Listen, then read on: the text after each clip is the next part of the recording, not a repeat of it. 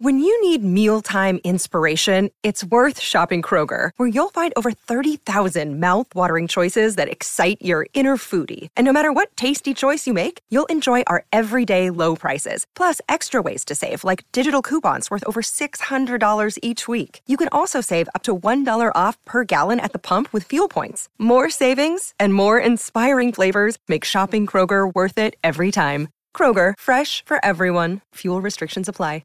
Mother's Day is around the corner. Find the perfect gift for the mom in your life with a stunning piece of jewelry from Blue Nile. From timeless pearls to dazzling gemstones, Blue Nile has something she'll adore. Need it fast? Most items can ship overnight. Plus, enjoy guaranteed free shipping and returns. Don't miss our special Mother's Day deals. Save big on the season's most beautiful trends. For a limited time, get up to 50% off by going to BlueNile.com. That's BlueNile.com. Evan Lazar here, Patriots insider and host of the Patriots Beat podcast here on the CLNS Media Network. As always, our content is powered by our exclusive wagering partners, betonline.ag. Use the promo code CLNS50 for 50% off your welcome deposit. BetOnline, your online sportsbook experts. Hello, everybody, and welcome into a new edition of the Patriots Beat podcast here on the CLNS Media Podcast Network and on Patriots Press Pass. I'm Evan Lazar, joined as always by Alex Barth. A middle of June 21st to be exact, edition of Patriots Beat. Not a whole lot going on. We did get some Patriots adjacent news today, a retirement from Rob Gronkowski, which we'll get to here in a second. But this is our live Q&A show of the week. So if you have questions, please drop them in the chat. We'll get to as many as we possibly can.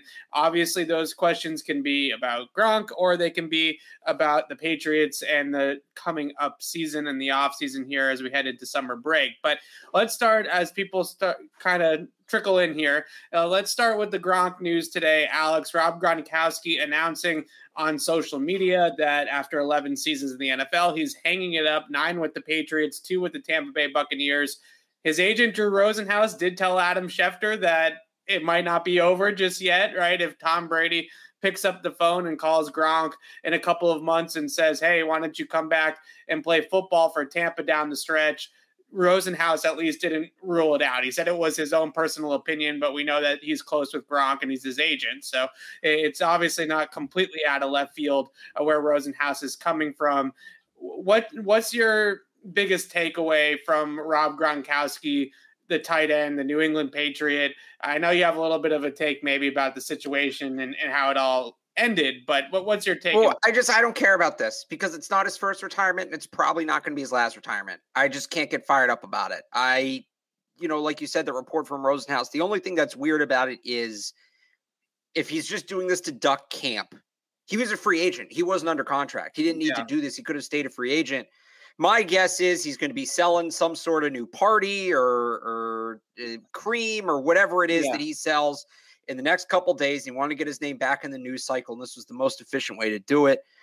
He's the greatest tight end of all time in terms of peak. Other players, I would say Gonzalez, or I should say player.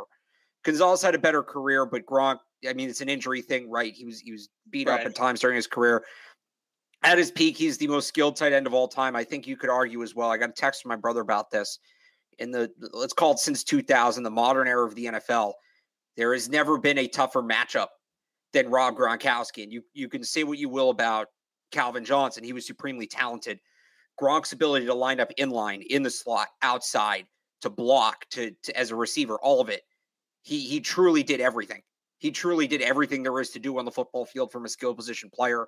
That made him an impossible matchup for any defense. So that to me is his legacy. He was the most dangerous offensive weapon in the NFL for a 10-year span.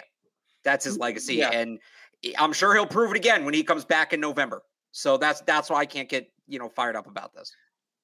I'm a little interested to see, though, what is next for Gronk, if this truly is it and he is retiring, because TV did not work out for him. He's not cut for TV, I don't think. Well, he can do TV, not NFL TV. He'll go host a game show or something. Sure, that's definitely a possibility. Maybe he is the next Michael Strahan, right? He's on talk show TV or game shows, as you just mentioned. But actually analyzing football and working in a booth or working on a studio show that talks about football when he was retired in 2019, it didn't really seem like he was very good at it, quite frankly. Now, in terms of him as a football player, I think one of the best compliments that you can give is imagine, like along the lines of what you were saying, imagine trying to game plan for Rob Gronkowski, right? And imagine to try to game plan, especially in his peak, for the Patriots offense with Rob Gronkowski in it, because they were so multiple, because he was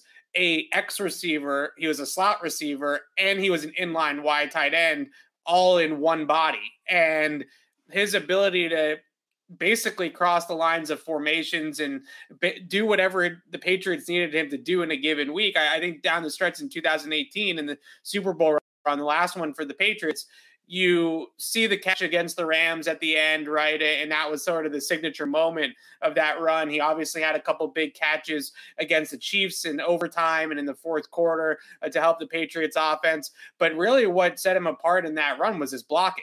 He was a tremendous blocker throughout that playoff run, especially against the Chargers in that divisional round game, just absolutely dominating at the point of attack. So he was as complex a player to plan for, because the laundry list of things that he did was just so long that it was difficult to go out there and say, well, we're going to stop this or we're going to stop that, because the Patriots always had an answer when Rob Gronkowski was on the field, it seemed. Now, what was your signature moment? What was your favorite play, favorite drive, favorite catch of Rob Gronkowski's throughout his career? Because there's some really good ones, and I've seen since he announced this a couple hours ago, a couple of different catches, a couple of different plays, a couple of different games out there. Well, I mean, let's not act like he's done.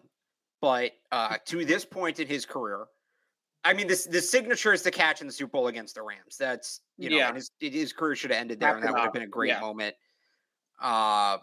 My favorite is him just dunking on the Steelers in that, what was that, 17? Yeah. Right. Just laughing. He's literally laughing at guys as he's making his way down the field. Everybody knew the ball was going to him and it didn't matter. So that would probably be my favorite. Yeah, that was right up there for me as well. I think that I tweeted out that was the most dominant drive of one player that I've ever seen. It was unstoppable. They tried covering him, and man, was Sean Davis was the Waldo, right? He was the guy that got picked on by Gronk and Brady on that drive. Then they tried to kind of bracket him in zone coverage. None of it mattered. He just destroyed all of it on that drive. And I think the other one that really stands out to a lot of people, they actually lost the game, but the 2015 AFC Championship game, the 40-yarder on 4th and 6, I think it was, and the whole season on the line. I think in terms of the moment, right, the stakes at play there, that was certainly one of his biggest moments and biggest catches. We talked about this when Brady retired. Like you keep saying, I 100% agree with you that Gronk could come back at any time, and I don't think it would shock anybody. But in terms of his handling of his legacy with the Patriots and with New England, it's going to be a topic, right? It's going to be a topic about the Patriots Hall of Fame, and does he come back? And he's not going to sign a one-day contract and retire a Patriot or anything like that. But what do you see in his post-playing career? Because Brady's been a little bit more vocal about the fact that when he actually officially retires, that he was going to be a part of the Patriots community and come back to Foxborough and things like that. I'm not sure if 87 is going to be back at Gillette Stadium too often. Well, first off, Brady says that if he becomes the owner of Miami Dolphins, that goes right out the window. So who knows how true that all is. Fair. Gronk, I could really only see him coming back for Brady stuff, right? If they retire Brady's number, Gronk's going to be there. But I think the bad blood goes both ways. He obviously wasn't happy when they tried to trade him before the 2018 season, and he kind of screwed them over with his first retirement announcement, waiting until mid-March. There were moves they could have made, knowing he wasn't going to be on the roster. There's money they would have had where they could have built a better team. And then who knows? And then maybe Brady stays. Yeah. Maybe they go out and they get Jared Cook and they get another receiver and all of that. Right. Maybe it convinces Brady to stay here.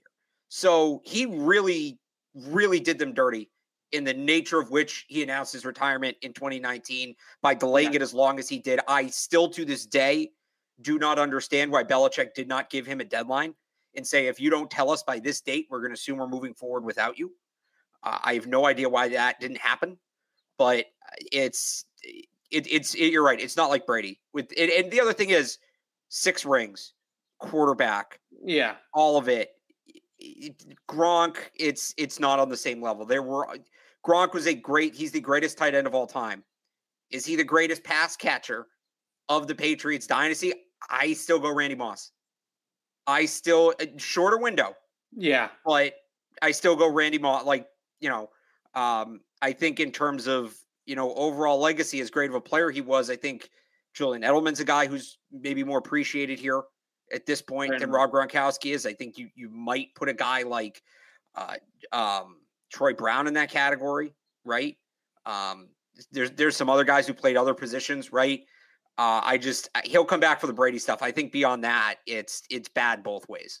Yeah, I can totally see both sides of it with Gronk. With Brady and his fallout with the Patriots, I can't quite see the Patriots angle to that one. Like, letting that guy walk, I still don't really fully understand what the premise was there or what the idea was there. But with Gronk, let's face it, 2018, when they tried to trade him in the offseason and he came out and said they tried to trade me, it was very clear that the end was near, at least the first time. And then the year off really did him a lot of good in 2019, and he came back a different player in 2020 with the Bucks. But when he was in 2017, then into 2018, he was not the same guy for most of 2018. He had a good playoff run and he had some good moments in the postseason, but he really wasn't the same guy throughout that 2018 season. So moving on from Rob Gronkowski a year too early instead of a year too late is classic Belichick, and it's not necessarily something that I knock the team for. And I agree with you that his retirement lingering into the offseason, past free agency, past the draft, did put the Patriots into a bind in 2019. But I also see his perspective too, because you have 9 seasons with the team. He was one of those guys that laid his body out on the line every single week and took a lot of injuries, banged up player for the Patriots, and was obviously an all-time great Patriot, an all-time great player in general.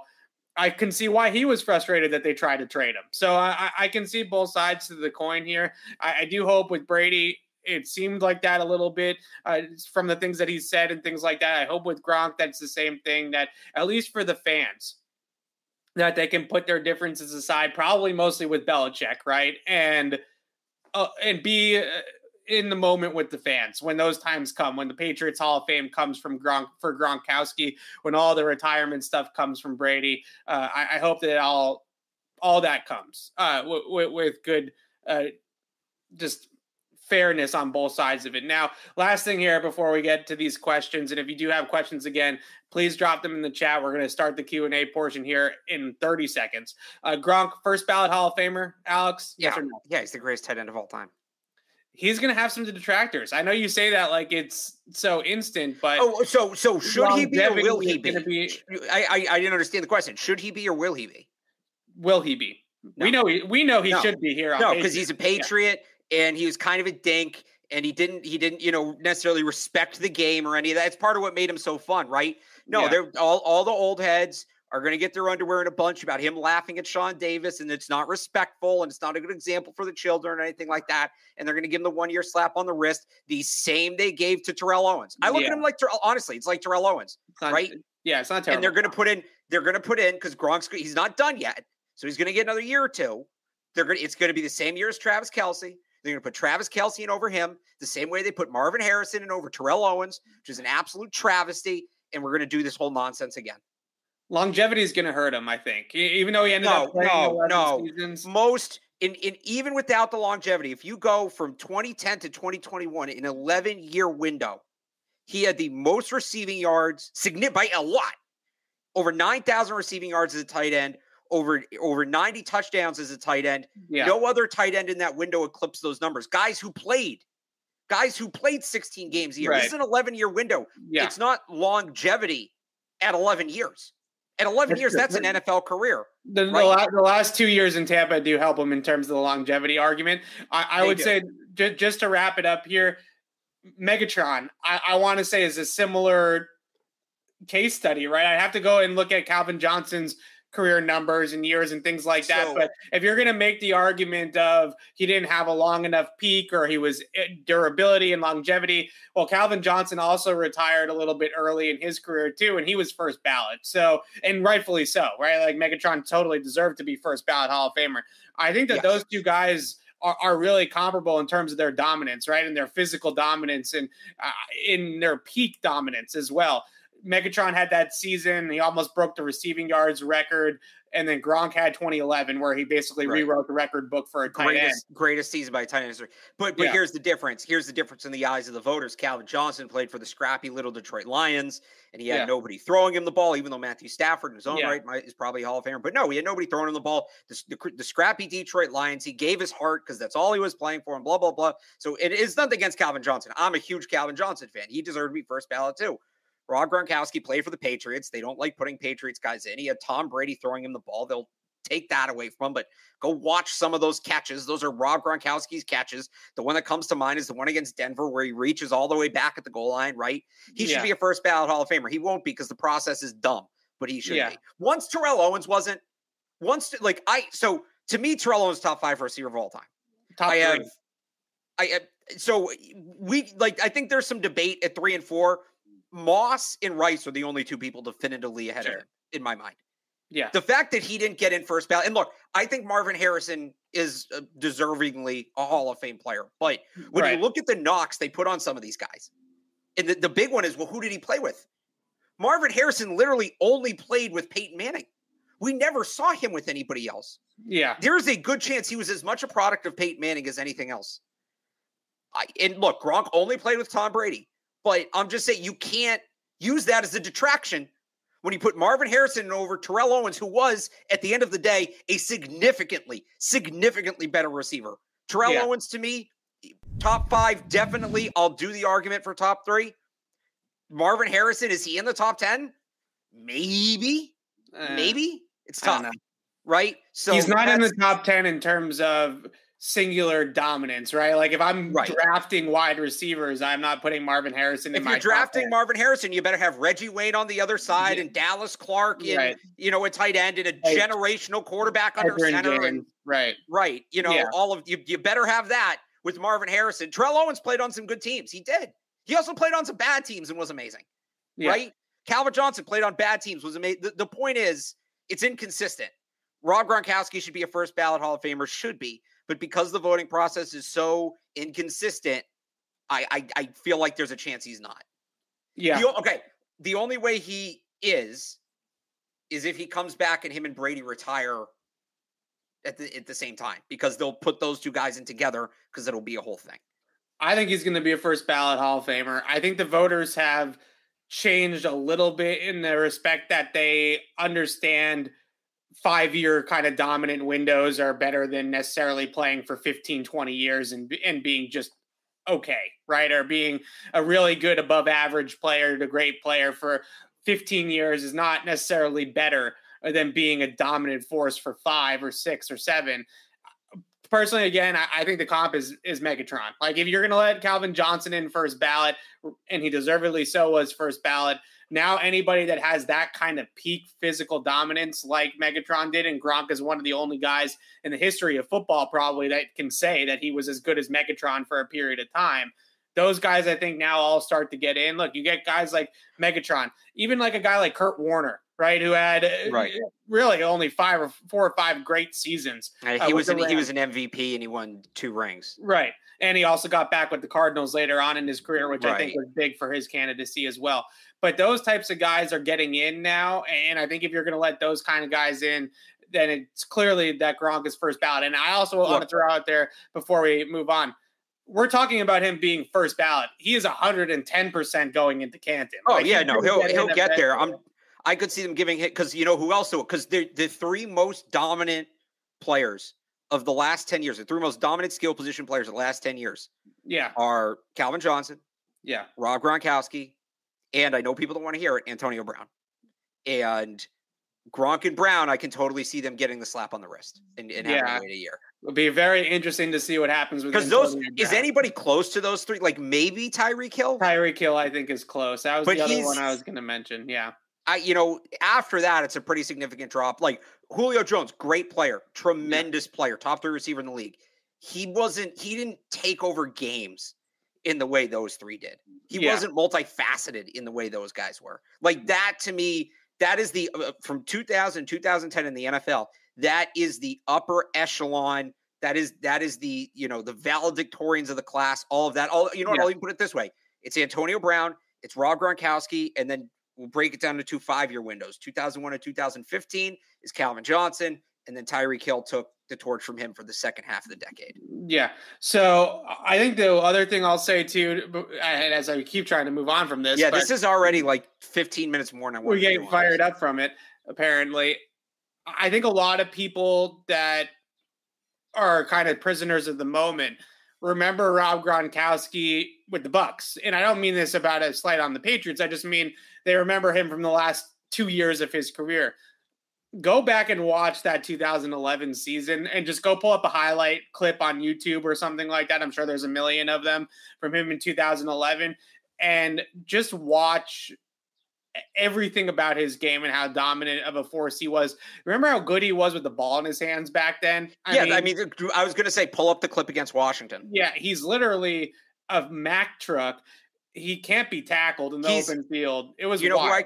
He's Derrick Henry. As a ball carrier, and I don't mean he's like Derrick Henry. I don't mean relative to the position he's Derrick Henry. I mean with the ball in his hands, it is the same skill set as Derrick Henry. The difference is he's faster than Derrick Henry, and he can run routes, and he can block. He's basically a mix of pick any top 5 wide receiver and Derrick Henry. I'll say it. Pick Julio Jones and Derrick Henry. Put them together. That's Rob Gronkowski. Am I wrong? Yeah, no. I just remember in 2011, off the top of my head, I could probably rattle off 3, 4, 5 plays where he's got guys hanging all over him. He's stiff arming people. He's running through tackles. Didn't get a single call on any of it. Yeah, and he used to get up to.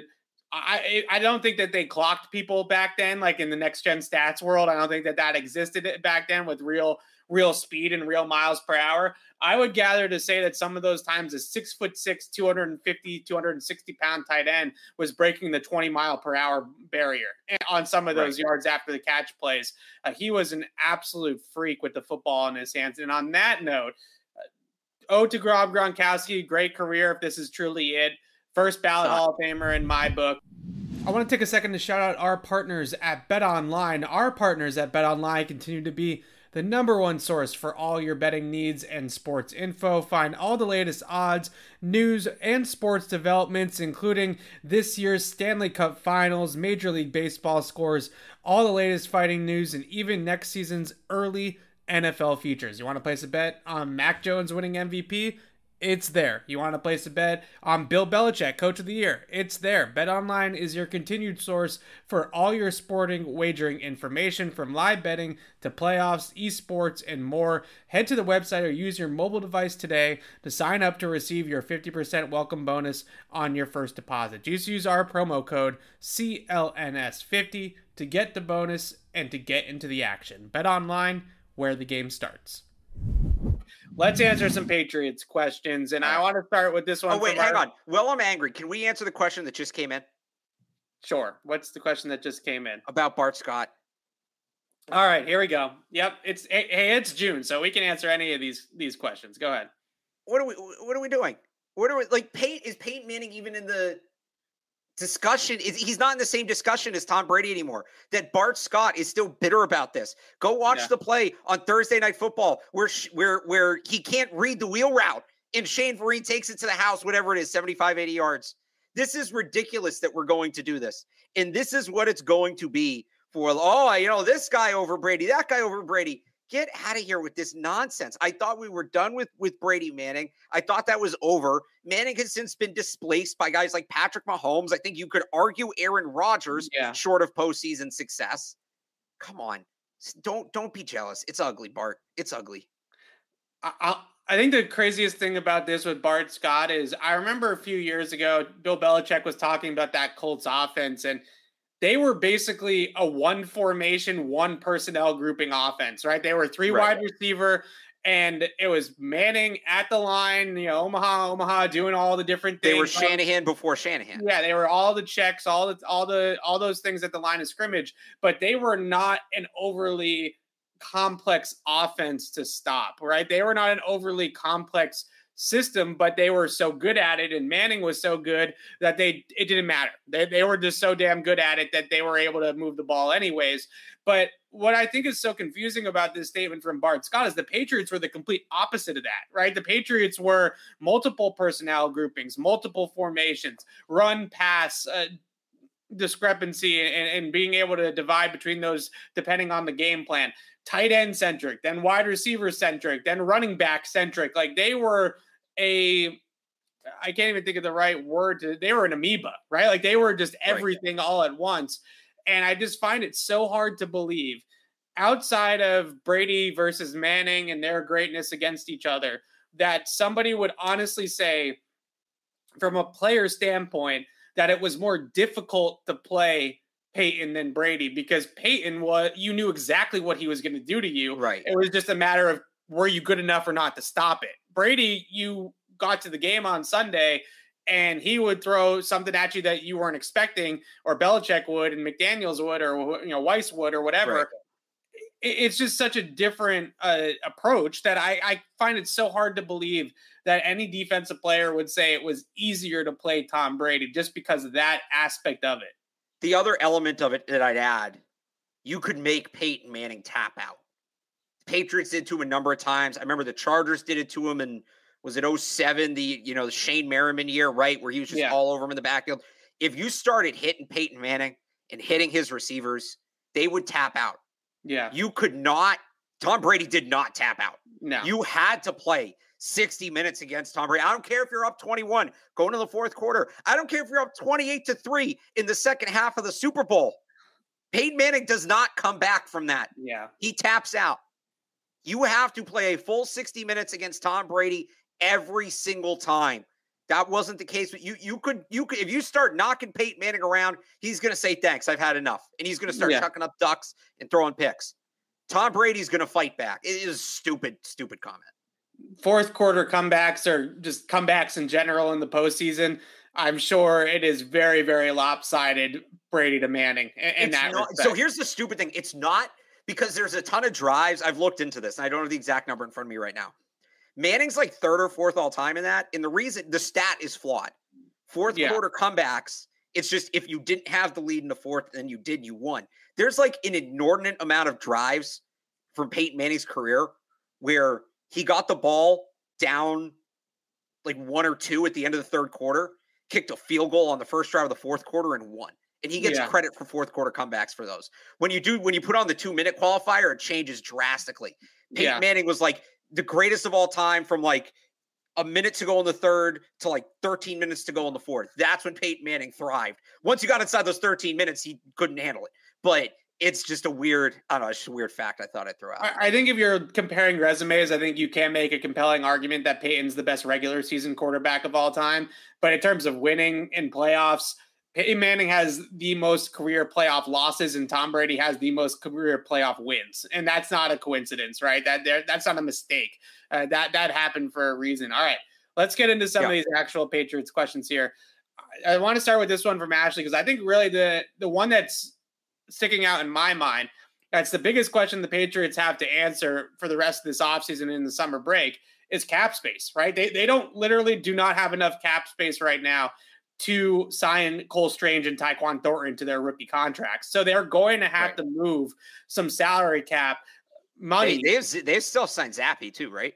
I believe they still have to sign Zappe. Yeah. Those are the 3. Yeah, and I'm going to pull up Miguel's page right now, and Pat's Cap has them, of course, if this will load. I think it was like 500. It's 5 digits.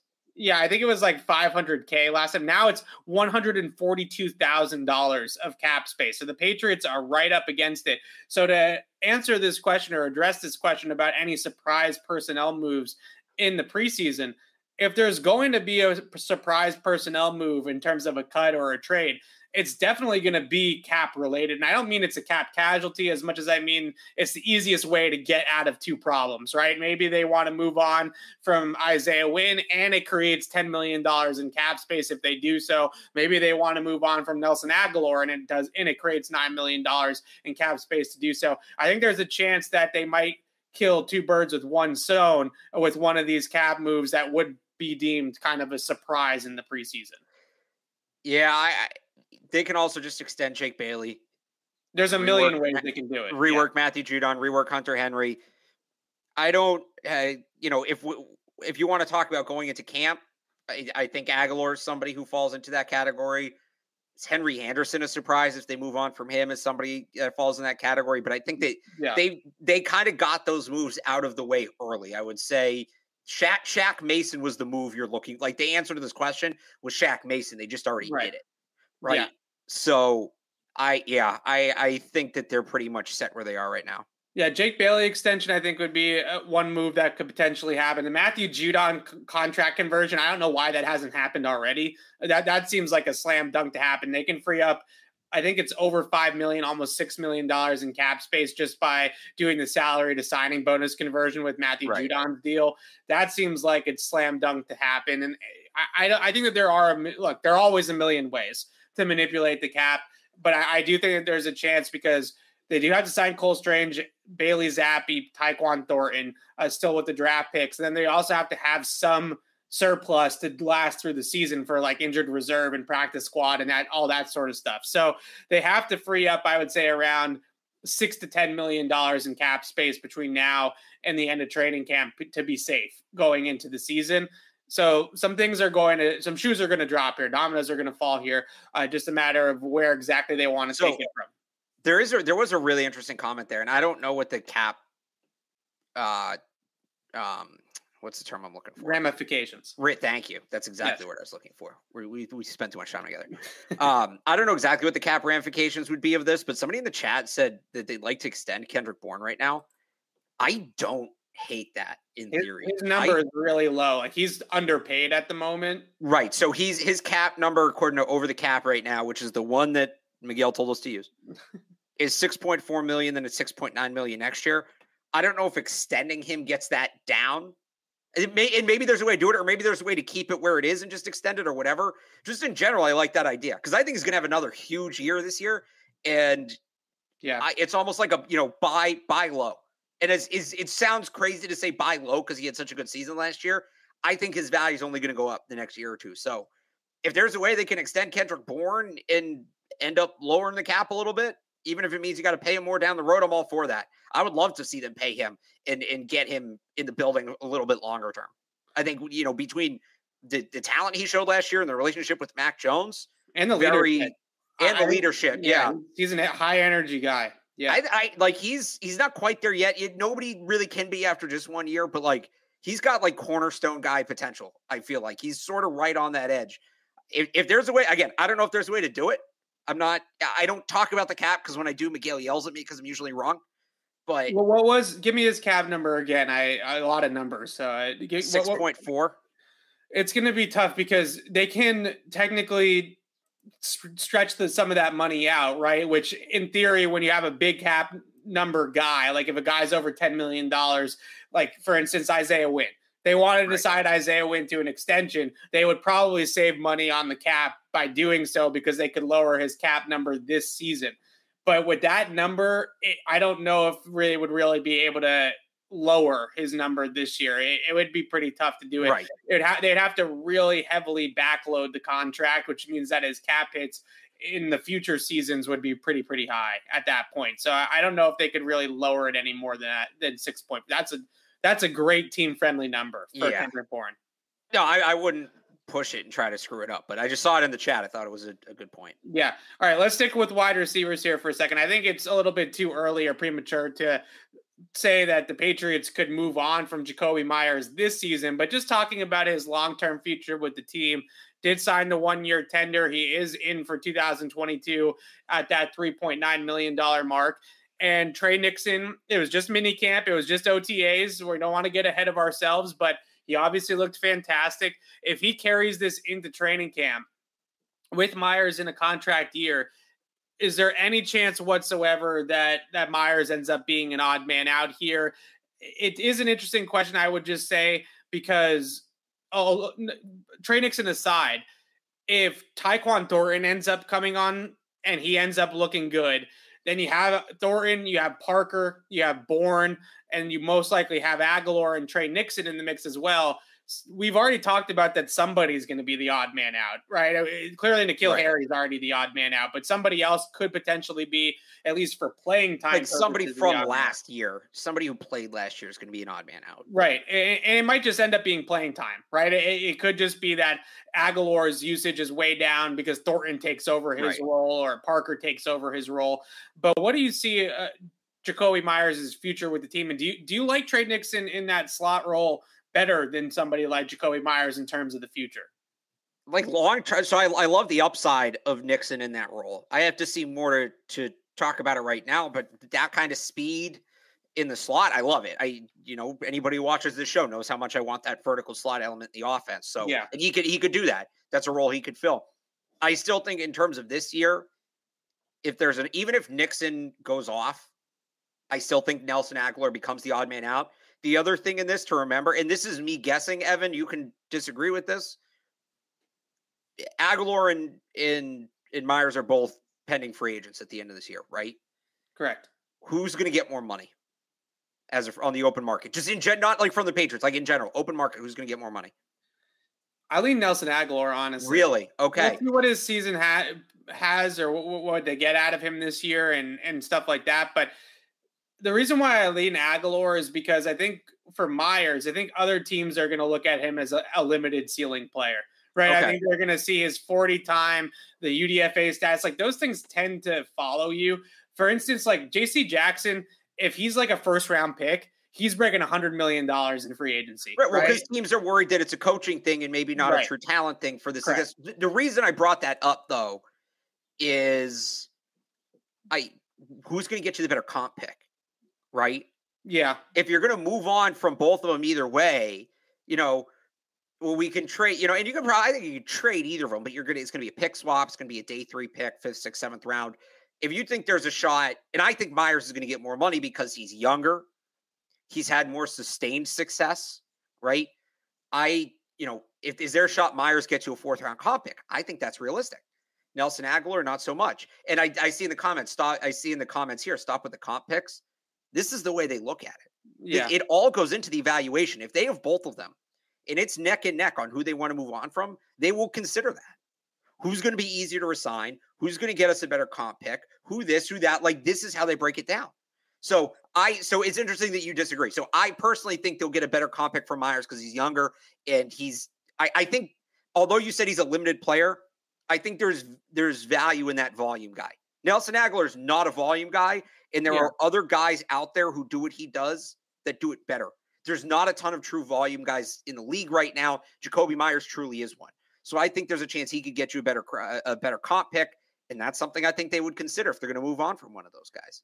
So I think sitting here today, I hear your argument more about Myers because I think Myers will end up outproducing Aguilar, right, in the box score. So ultimately, if Myers goes off for 80 catches, 90 yards, and 3 or 4 touchdowns, he's not a big touchdown. I said 90. I meant 900 yards. 80 catches for 90 yards. That would be some hell of a The people might have been right about Mac Jones if he has 80 catches for 90 yards. 80 catches, 900 yards, and like 3 or 4 touchdowns. Yeah. Aguilar is not going to touch that production, right? No, I mean, Aguilar is not going to touch that production. But if you're another team, I think the two things that you look at is that some front offices will really comb through the tape and see, okay, maybe he's impacting by stretching the field, and maybe he's impacting by taking the safety over the top and occupying the number 1 corner on the opponent on the outside. And then I think the teams are also going to look at the Raiders tape, right, and say, well, the Patriots are not a vertical passing team. They weren't going to feature him in that role. We think that we're going to get the player that was on the Raiders a couple of years ago and not the player that was with the Patriots over the last 2 seasons. So I think that Aguilar has a little bit of a better reputation, I guess is what I'm saying league-wide. And I look at guys like Julian Edelman, too, who never really broke the bank. And maybe it was because Julian Edelman didn't shop it and didn't truly ever want to leave the Patriots, so it wasn't actually a bidding war for his services. But a lot of Patriots slot receivers over the years have never really gotten that bag. Like they haven't. Welker really got a bag from Denver. He got a small bag from Denver. That's fair. Deion Branch, I think, maybe got like a mini bag at one point in time. Well, right? Relative to the time, he got good money. Now it's nothing. Now it's like fourth wide receiver money. At the time, it was good money. Yeah, I just wonder because I looked at it with J.C. Jackson too. Like I said, that's such a good example. I think with the UDFA stuff with the Patriots, J.C. on paper was a $20 million a year cornerback, right? Like he had the interception production, he had the tape, like he had the whole 9 yards, and his contract was actually less than I thought it was going to be, and less than a lot of people thought it was going to be. I think in terms of total value and per year. Average annual value on a per year basis. So it'll be interesting to see. I'm really interested to see what the league thinks of Jakobi Meyers next offseason. If he goes to free agency, which I think is a good chance that he will, it'll be interesting to see how the league values him. How do the other 31 teams look at Jakobi Meyers? Because the only other team that I can think of that would be like super interested would maybe be the Raiders, but they just signed Hunter Renfrow to an extension. So they have their slot receiver. It's going to be interesting to see. All right, let's move on. And go to this nice list from Dexter here, Alex, of like the cast-offs, right? The draft picks that were. Oh, wait, I have something for this. We're not so great or have not panned out. Out of the late bloomers is what I've been calling them. I'm writing a column about this. That's a nice way of putting it. Let's put it the nice way. The late bloomers. Although I don't have Bledsoe on my list. The rest of it's pretty much the same. Who out of the late bloomers do you think has the best chance to make the roster? I look at this list and you can disagree with me, but I look at this and I see two names that I think will ultimately make the team. But how do you feel? So I wouldn't put Joshua Bledsoe in this category. Like I know it's just what Dexter's giving us. Yeah. He broke his wrist at the Senior Bowl. He had to miss last year with an injury. He's a 6th round pick. Right. The other guy, honestly, so here's my list because my thing is like which of these guys who were expected to contribute over the last couple of years haven't. My list was I had Jennings. I also had Josh Uche, Juwan Williams, and Henry Anderson. I'm just doing it on the defensive side of the ball, but we can throw Asiasi and Keenan there as well. The most likely to make the team on this list is Juwan Williams, simply because they don't have corners. Yeah. That's a process of elimination thing. Who do I think could be the best player on this list? Who do I think that could contribute the most? Joshua Bledsoe on special teams, if we're going to take him off. Anthony Jennings. I think there's still a role for Anthony Jennings on this football team. I had him just off on my roster projection. I had him as my 55th player, just behind Trey Nixon at 54. I still think there's a role for Anthony Jennings, but he's got a ton of competition ahead of him, whereas Juwan Williams, it's kind of a blank slate. If he's just decent in camp, if he is a decent camp, we'll change our minds. We'll put him on. And maybe they will too, because there's just nobody else there. Yeah. So the two names that I was going to pick out were Devin Asiasi and Anthony Jennings, because I think with Devin Asiasi, they're not going to carry a true fullback on the roster because they don't have a true fullback even on the 90-man roster right now. So if you're not going to carry a fullback, I initially put 2 tight ends on my 53-man roster projection after minicamp because the feeling was you're probably going to be able to stash a couple tight ends on the practice squad, right? I don't know if anybody's knocking down the door to sign Dalton Keene once the Patriots release him. But at the same time, I think Asiasi eventually finds his way on the team because carrying 2 tight ends with no fullback is being really thin in the tight end fullback room, right? I mean, I think you have to have some sort of depth there. So I think Devin Asiasi most likely ends up finding his way on the team. Maybe James White starts the year on PUP. Maybe Marcus Jones starts the year on PUP and opens up some roster spots, some at-large roster spots, as you like to say, Alex, to make a room for Devin Asiasi. Yeah, I still need to do that calculation this year. Maybe we do it live on the show. Yeah, we should. The other thing is with Anthony Jennings, I still think the Patriots are going to play some 3-4 looks. And if they're going to have a role for 2 outside linebackers in the 3-4 front, they only have 3 guys other than Anthony Jennings on the team that I feel good about, and that's Matthew Judon, Josh Uche, and of course I'm blanking on the last one, but I'll remember it in a second. Anthony Jennings is kind of Ronnie Perkins. Anthony Jennings is kind of the 4th guy, right? And you need the depth there as well. If you're going to run a lot of odd front and you're going to be a 3-4 team like they have been in the past, then you still need some depth at that outside linebacker position. And I think Anfernee Jennings right now is pretty much all they got at that spot to be that depth. Unless DeMarcus Mitchell, the UDFA that they signed this season, ends up being a player, that's pretty much it. That's like the end of list at that point. And guys like Bentley and McGrone, McMillan, those guys are true off-ball linebackers. Those are not 3-4 edge setters. So ultimately, I think Anfernee Jennings, kind of like what you were saying with Juwan Williams, like those two guys might just make the team out of necessity just because they don't have bodies at that position, at that spot. And they don't necessarily need Anfernee Jennings to start, but I think that they're going to potentially need the depth there. So those are my two. I agree with you with Joshua Bledsoe, though. I don't think that he's part of this, but in terms of the rest of them, I think it's a little bit too late, right? I think for Juwan at this point, Juwan to me is almost in the same boat as N'Keal Harry. Like he just doesn't have it, right? He's gotten all sorts of opportunity. The difference to me is, again, there's all that depth in front of N'Keal, and that's what's keeping him off the roster right now. If they didn't draft Tyquan Thornton and didn't trade for Devontae Parker, we're talking about N'Keal probably still at least being in the picture. Maybe not a roster lock, but still being in the picture. So I think, and this goes to so I'll explain the at-large roster concept because it goes to that. Your 53-man roster isn't your 53 best players necessarily. It can be, but you have to keep certain numbers at certain positions, right? Yeah. You have to keep at least two quarterbacks. You just have to. Well, what if your second best quarterback is the 56th best player on your roster or the 60th best player on your 90-man roster, however you want to do it, right? Well, then there's somebody in the top 53 who's getting left off. Or, what if you have a receiver who's the 50th best player on your roster, but he's the 7th best receiver? You're probably not going to keep 7 receivers. So that, to me, is why I think Juwan Williams still has a chance. Is he one of their 53 best players? No. But is he the best? Is he in it? Could he be in? They need to keep, let's call it at least 4 corners. Could he play his way into being the 4th best corner on the roster and just giving them that positional minimum? I don't think it's going to happen, but it's a possibility. N'Keal Harry, they're set at wide receiver. They got 7, 8, 9 guys in front of him. They're going to keep 6. He's out. He's out. Juwan Williams, just based on the numbers, because they not just lack of talent, but so few players at the position just overall, he's still in the picture. I just think what it is for me with Juwan, and it's the same thing as it is with N'Keal Harry, is they have given, as a second-round pick, a top 50 pick at that, they've given Juwan Williams all the opportunity in the world to show that he's a good NFL player. Like, all the opportunity. Right. We've been out there the last couple of training camps. He's out there. He's working. He's cycling in. They're giving him reps. They're trying to make Juwan Williams happen, right? They're trying to get him into a comfortable place that he can actually contribute to this team.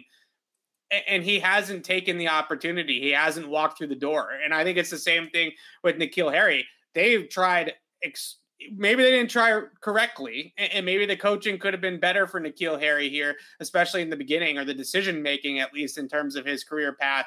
But they tried to make N'Keal Harry happen. It wasn't like they completely neglected N'Keal Harry and kept him on the bench for 2 years and were just like, you're just not good, or 3 years, whatever it's been, and you're just not good.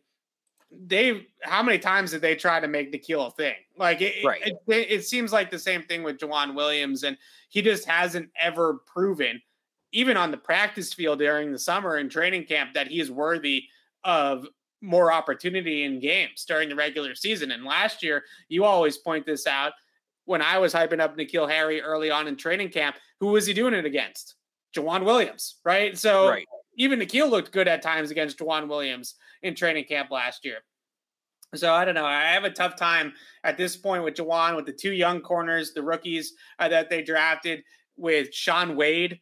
Like I don't even know if Shaun Wade can play, but I just know that Juwan Williams can't. Right. So maybe Shaun Wade can develop it and can ultimately play. All right. From this list of younger guys, I love this question from Court. Trey Flowers or Dont'a Hightower? If you could have one guy back, Alex, for the Patriots this season, who would you rather have back, Hightower or Trey Flowers? Dante Hightower. He's been here. I know health is a concern with both, but I would say less so with Hightower. I still think he has tremendous value as an edge setter, as a pass rusher.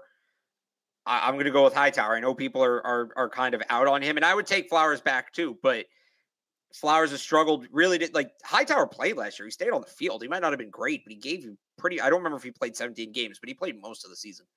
And I still think that, there's that ability, that burst off the edge. I think he's a natural leader inside the locker room. Again, he's been here. He knows the guys in the room, all of that. Yeah. I would take Hightower. I still think they should sign Flowers, but I would take Hightower. Yeah, they could probably sign both of these guys ultimately, so you might not be. Well, they'd have to figure out the cap situation. But. They would. It doesn't necessarily have to be either or, but just because for the sake of debate here, I also go Hightower on this because even though I don't necessarily want Hightower to play, I think he was 60-70% of snaps last year. Even though I don't want him to play that much, the mentorship that he could provide for guys like Cameron McGrone in particular is the one that comes to mind as could really use a Hightower in the room. I think that would be extremely valuable. And it kind of goes back to the beginning of Hightower's career. Like he had Mayo, right? And at one point, Junior Seau was only here for a year, but I think there were some young linebackers on the team then that also spoke highly of his leadership and his mentorship ability. But really the one that stands out with Hightower is Mayo. And having Mayo in the room, I think really helped Hightower grow up really fast. And obviously now he's his coach, and you can tell that the coach was always in Gerard Mayo. I'm not necessarily sure that Dante Hightower would ever want to coach in his future just because he's really family oriented. And I don't know, it just doesn't seem like he's the type of cat that wants to be a coach and put in those kind of hours. But if he's coming back next year in a reduced role where he's playing first down, goal line, maybe, 25% of the snaps, kind of like how they used to use Landon Roberts back in the day when he was here, then I'm all for that and allow him to kind of walk, take Cameron McGrone under his wing, walk him through things, and really be an extension of the coaching staff in that regard. I think that leadership and that mentorship would be really good for some of these young linebackers. McGrone, Uche even. I think if they're going to try to start grooming him in that Hightower role of that on-off the line type of hybrid position, who better to tell him how to do it than Dante Hightower, right? And obviously They can bring Hightower back and have him around and have him come into practice once a week or something like that. But it's totally different when he's your teammate and he's out there on the practice field with you. I'd love to see Hightower back in that mentorship type of role, but not in a big capacity. I think that's maybe beyond him at this point. Yeah. Let's answer this question. I like it. Let's talk a little bit strategy. Week 1 against Miami, right? I know it's 3 months away. I don't care. Let's talk the X's and O's. How are you matching up, Alex? How are you matching up against Tyreek Hill and Jalen Waddle in week 1 down in Miami? It's going to be 1,000 degrees. It's going to be really... it would be interesting to see what the Patriots do here because Jonathan Jones is clearly a great answer for the Hill Waddle type of receiver, right? He's got the speed, he's got the open field tackling ability, but now Miami's got 2 of them. So you got to worry about guarding 2 of these guys. How do you match up against Miami in week 1? I think playing zone is an absolute disaster waiting to happen, but I think you hope Marcus Jones is healthy. Yeah. And you put Jonathan Jones on one of these guys, probably on Tyreek Hill. You put Marcus Jones on Jalen Waddle. You hope Devin McCourty has a great game. Maybe that's a game where you put Kyle Duggar deep and you just let him run the ball and take whatever underneath and you tackle. Something they struggled to do last year against Miami. You tackle when guys catch the ball. That's what I would do. Maybe you go one boundary corner in that game and 2 slot corners. Yeah, so a few years ago, that game I think it was 2018 that the Patriots played the Chiefs here in New England, and it was like a shootout. Remember, it was Brady versus Mahomes. It was 50-49 or something like that. Brady led a touchdown drive, or maybe it was a game-winning field goal drive. I think Gronk had a big catch on that drive as well against the Chiefs in the regular season game. They played zone in the second half against Kansas City, remember? And you can't play zone against guys like Tyreek Hill, at least conventional zone, spot drop zone, because there's no contact, right? So he just is running through zones, going across the field in the deep part of the field, those deep over routes and things like that. And there's no resistance within the first 5 yards in the contact window. If you just allow Tyreek Hill to run sprints across the field on you, then you're toast, right? There's no way that you're going to be able to contend with that. Could you match zone it and get creative and get complex with it and cut him off as he's working across the field with leverage defenders and help? Yes, absolutely. But then you run into the problem of ultimately helping the two guys like Waddle becomes a problem, right? Because Waddle is going to be one-on-one all game long. So it is a little bit of pick your poison. I do think that they're probably going to play some two deep against Miami in week 1 and play those either cover 2 or quarters structures with maybe some match principles as well to try to keep both safeties over the top to worry about them. But yeah, I don't know. Playing zone against those guys is difficult. I think that's what we saw against Kansas City. The best the Patriots defense ever looked against Kansas City was the 2018 title game where they played man like 75% of the time, right? That was the best they looked. And then finally, Andy Reid in the second half started running those pick plays and the rub routes and stuff like that. And he eventually got some openings in the fourth quarter. It got a little bit wonky, but they played the Chiefs offense tremendously well for basically 3 quarters in man. Now they had Stephon Gilmore and JC Jackson and some really good man corners, but I'm be interested to see how the Patriots do this. They can reroute in zone. Yeah, absolutely. But once you allow those guys to release up the field and get up to top speed and start running through zones without any resistance, it just becomes a track meet. And then it becomes really difficult to keep up with guys like Tyreek. Yeah. No, you can't zone against that team. And they'll also pick you apart with the RPO too if you play zone. Yeah, that's a good point. The Patriots have not solved the Tua RPO. I don't know how much Mike McDaniel is going to use RPO with Tua. The Niners did it a little bit. Like, they're not a major RPO team, but they have that in their bag in San Francisco. So it's not like McDaniel's never coached it. So I think he could implement it. And Tua's, you can say a lot about Tua and some of his shortcomings as a quarterback, no pun intended, but he's one of the best RPO QBs in the league. I mean, he's really, really good at that. It's definitely really hard to stop him in the RPO game. And now with Tyreek and Waddle, like, they have 2 guys that can really carry the football on those RPO concepts as well. So it's going to be a mismatch if they go and run a lot of RPO against the Patriots. I think it's going to be tough for the Pats to keep up with those receivers. And not to say they're going to get blown out, but I just think it's going to be a difficult matchup. Yeah. So I was actually, because I got thinking about it in the background there. Not that I wasn't listening to what you were saying. You want to guess how many at-large roster spots the Patriots have this year? How many? 6. That makes sense. Yep. So that's, I mean, based on, it depends on who you consider roster lock or what you consider the minimums. I went by what I did last year. It's 6 or 7 at-large spots. There you go. All right. We're going to break that down in another show. I like that. Sorry, idea. I just had to do it because now I was thinking about it. And anyway. Of course. Multitasking as always. All right. Yeah. Let's pull up the Boston Sports Minute. We got to do 5 minutes of the Boston Sports Minute here and eulogize the Boston Celtics. Yeah. I was hoping that we were going to come on the show here today and be celebrating a championship. More realistically, I was thinking that we were going to be at least, they got to Game 7, right? Didn't do either. What was your feelings about how the season ended for the Celtics? I think it's hard for me to not be, to say that, look, I think that was a successful season, right? You make it to the NBA Finals. You make it to Game 6 of the NBA Finals. You win 2 games against the Warriors in the finals. Look, we're about championships here, no doubt about it. But that's still, being one of the last 2 teams is still a successful season at the end of the day, especially for a team that hasn't done it. Well, with that being said, they got to get over the hump, right? They got to win something. Like that's still the end game. Well, I was going to say, it kind of feels like the Patriots, where we went into that Buffalo playoff game and it was like, they don't need to win for it to be a successful season. Like, they got here, but then the nature in which they lost was so bad that you kind of had to take that back. It wasn't as bad, but the series showed some glaring flaws with this team. I think, you saw the inexperience there, the fact that they had to take series to 7 games. I think that showed up. That all being said, I think the worst thing they could do, and I said this about the Patriots too, the worst thing they can do is overreact to this. Yeah. You got to the NBA Finals after starting 18-21.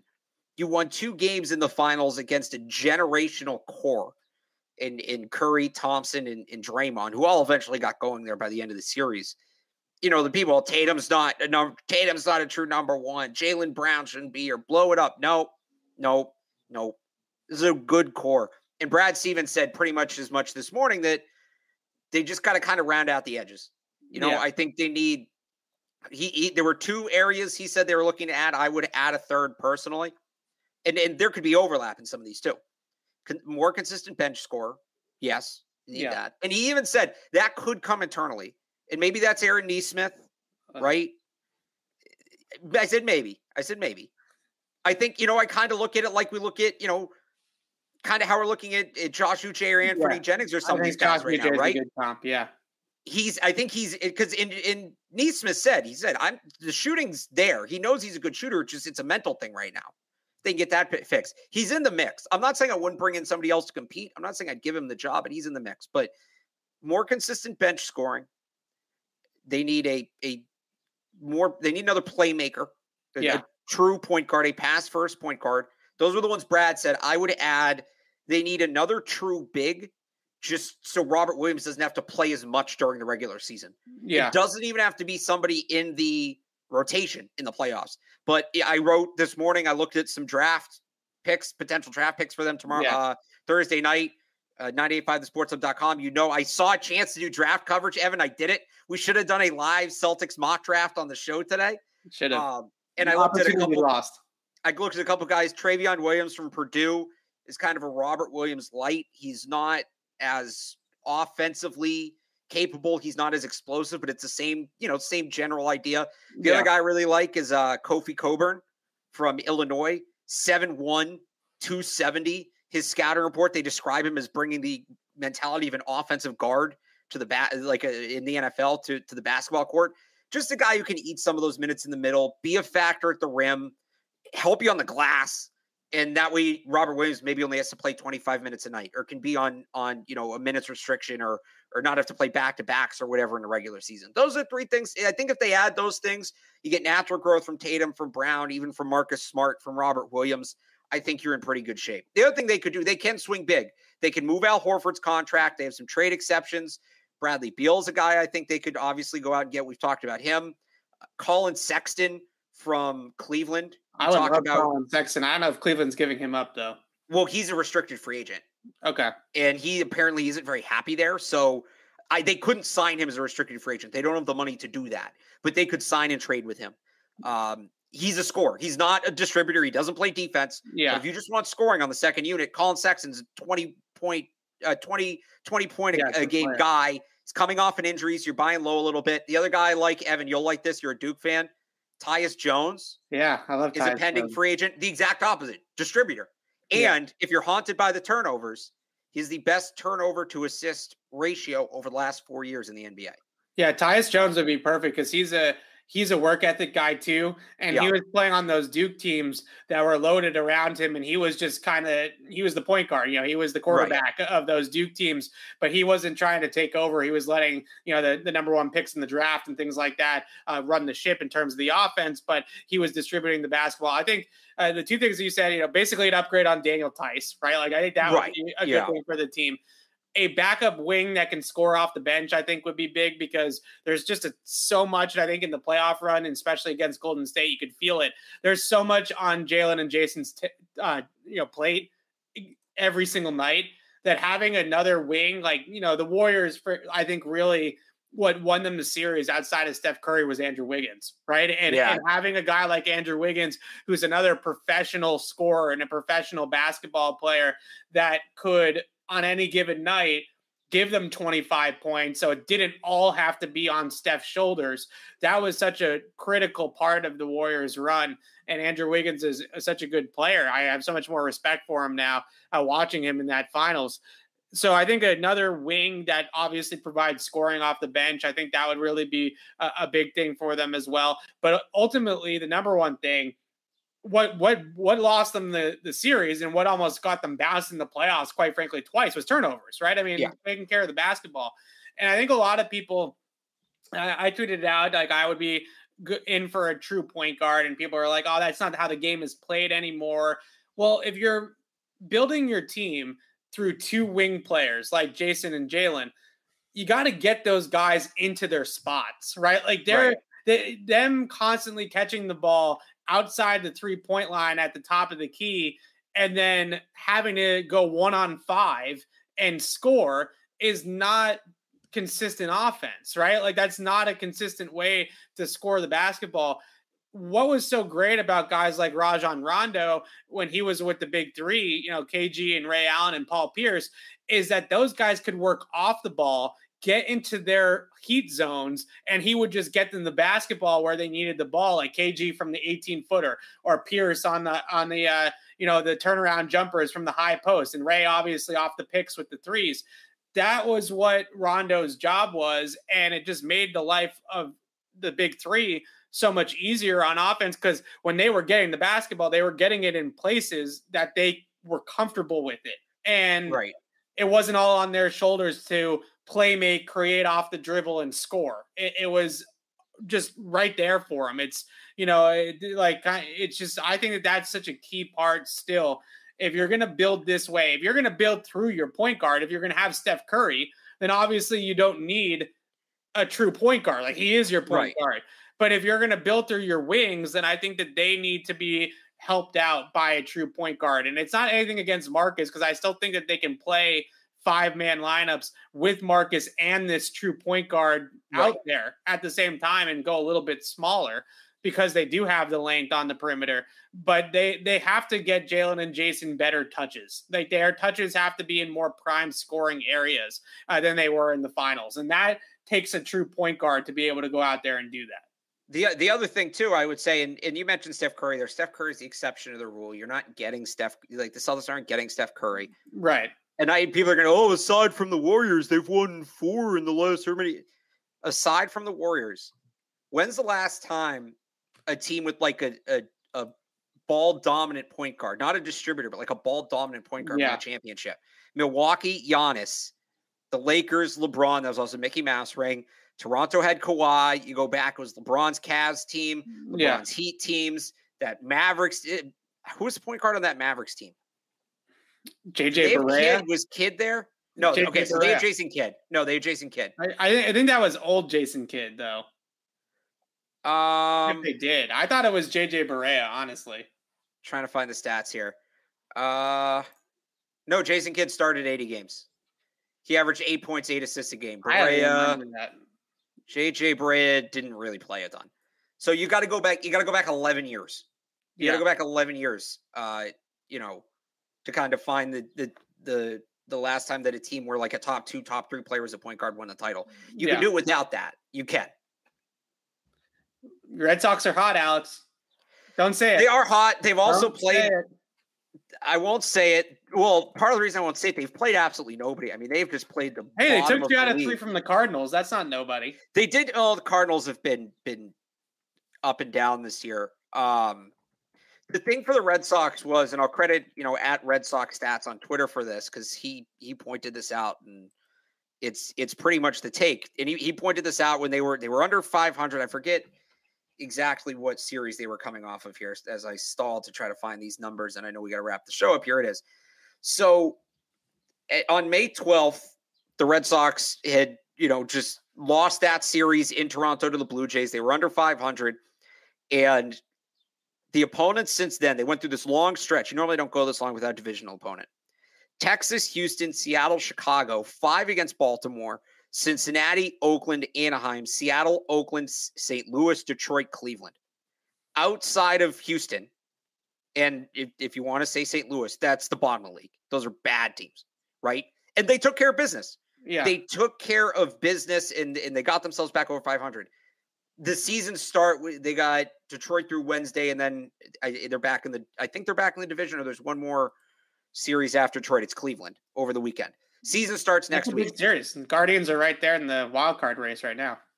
Season starts next week. Yeah. You got Toronto, then you've got the Yankees, the Rays are in there as well. They played so poorly against the division at the beginning of the year.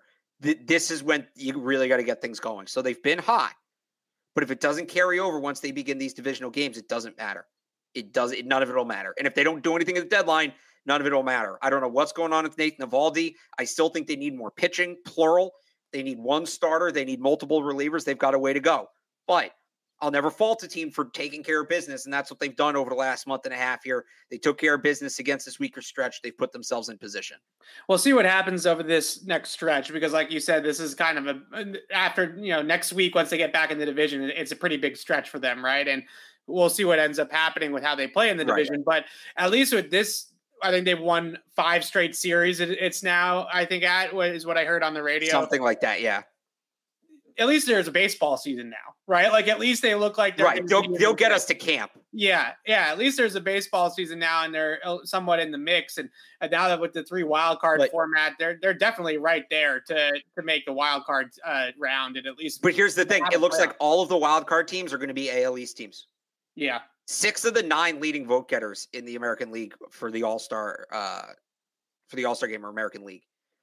And coming up, 6 of their next, after the Cleveland series, 6 of their next 7 are against divisional teams. They got to win 5 of those series, and they've got to beat the Yankees over. They've got to gain ground on the Yankees because they're not going to gain ground on the Yankees against anybody else. I don't think they're out of the division. They're 13 back in June. I don't think they're out of the division because they have 16 left against the Yankees. That's huge. But those 7, it's 6 against the division, then 1 against the Cubs. They've got to keep it rolling through that. If they stutter, if they go 500 through that stretch, it's over. Well, at least this. But I think actually, I know we got to wrap it up. I think that takes us. When does camp start? The 26th? July 27th. They report on the 26th, and the first day of camp's the 27th. That stretch goes up to July 24th. There you go. So they will take us right up to camp. There you go. I love that. That's what I'm excited about this stretch with the Sox. There's a baseball season now, and now we can actually watch a team. You're excited for baseball. Oh my God. Well, what else am I going to do? Date and time. There's no other sports on. Jess, hear you say that? Yeah. Jess likes baseball, so that's another part of it as well. And we were at Fenway. I don't want to even say what game we were at because it was not the good one against the Cardinals. The jinx continues. The jinx continues. We also you're going to make me sell my tickets. We also have tickets to Red Sox Yankees in August. So all right, so that's one they're losing. Thanks. All right, so Alex and I will be back on Thursday for Throwback Thursday. We're doing Richard Seymour on Thursday. Yeah. Let's see Richard Seymour. I mean, we could. Are we going to be able to find clips? It's going to be tough. We could barely find. We'll see. I'll look through some things and see if there's enough clips for us to do Seymour. If not, then we could pivot to Gronk. He is retired, right? I mean, we could relive some of the Patriots Gronk days. You can't even really break down Gronk tape though. It's just looking at it and being like, wow, nobody's ever done that before. Yeah, wow, this guy is freaking huge. Okay, what are we going to break down that Washington play? We're going to go X's and O's on him shaking 3 guys off his back. That's true. All right, we'll look into it. We're probably leaning Richard Seymour for Throwback Thursday on Thursday, obviously. So we'll see you guys on Thursday afternoon, and then we'll be back next week on Tuesday for another Q&A. So if we didn't get to your question today, come back a week from tonight, and we'll have another Q&A session for you guys, and we can break down some more Patriots and Red Sox and Celtics and whatever at the end of the show. But until next time, signing off for Alex Barth, I'm Evan Lazar. Thanks for watching, everybody, and we'll see you Thursday.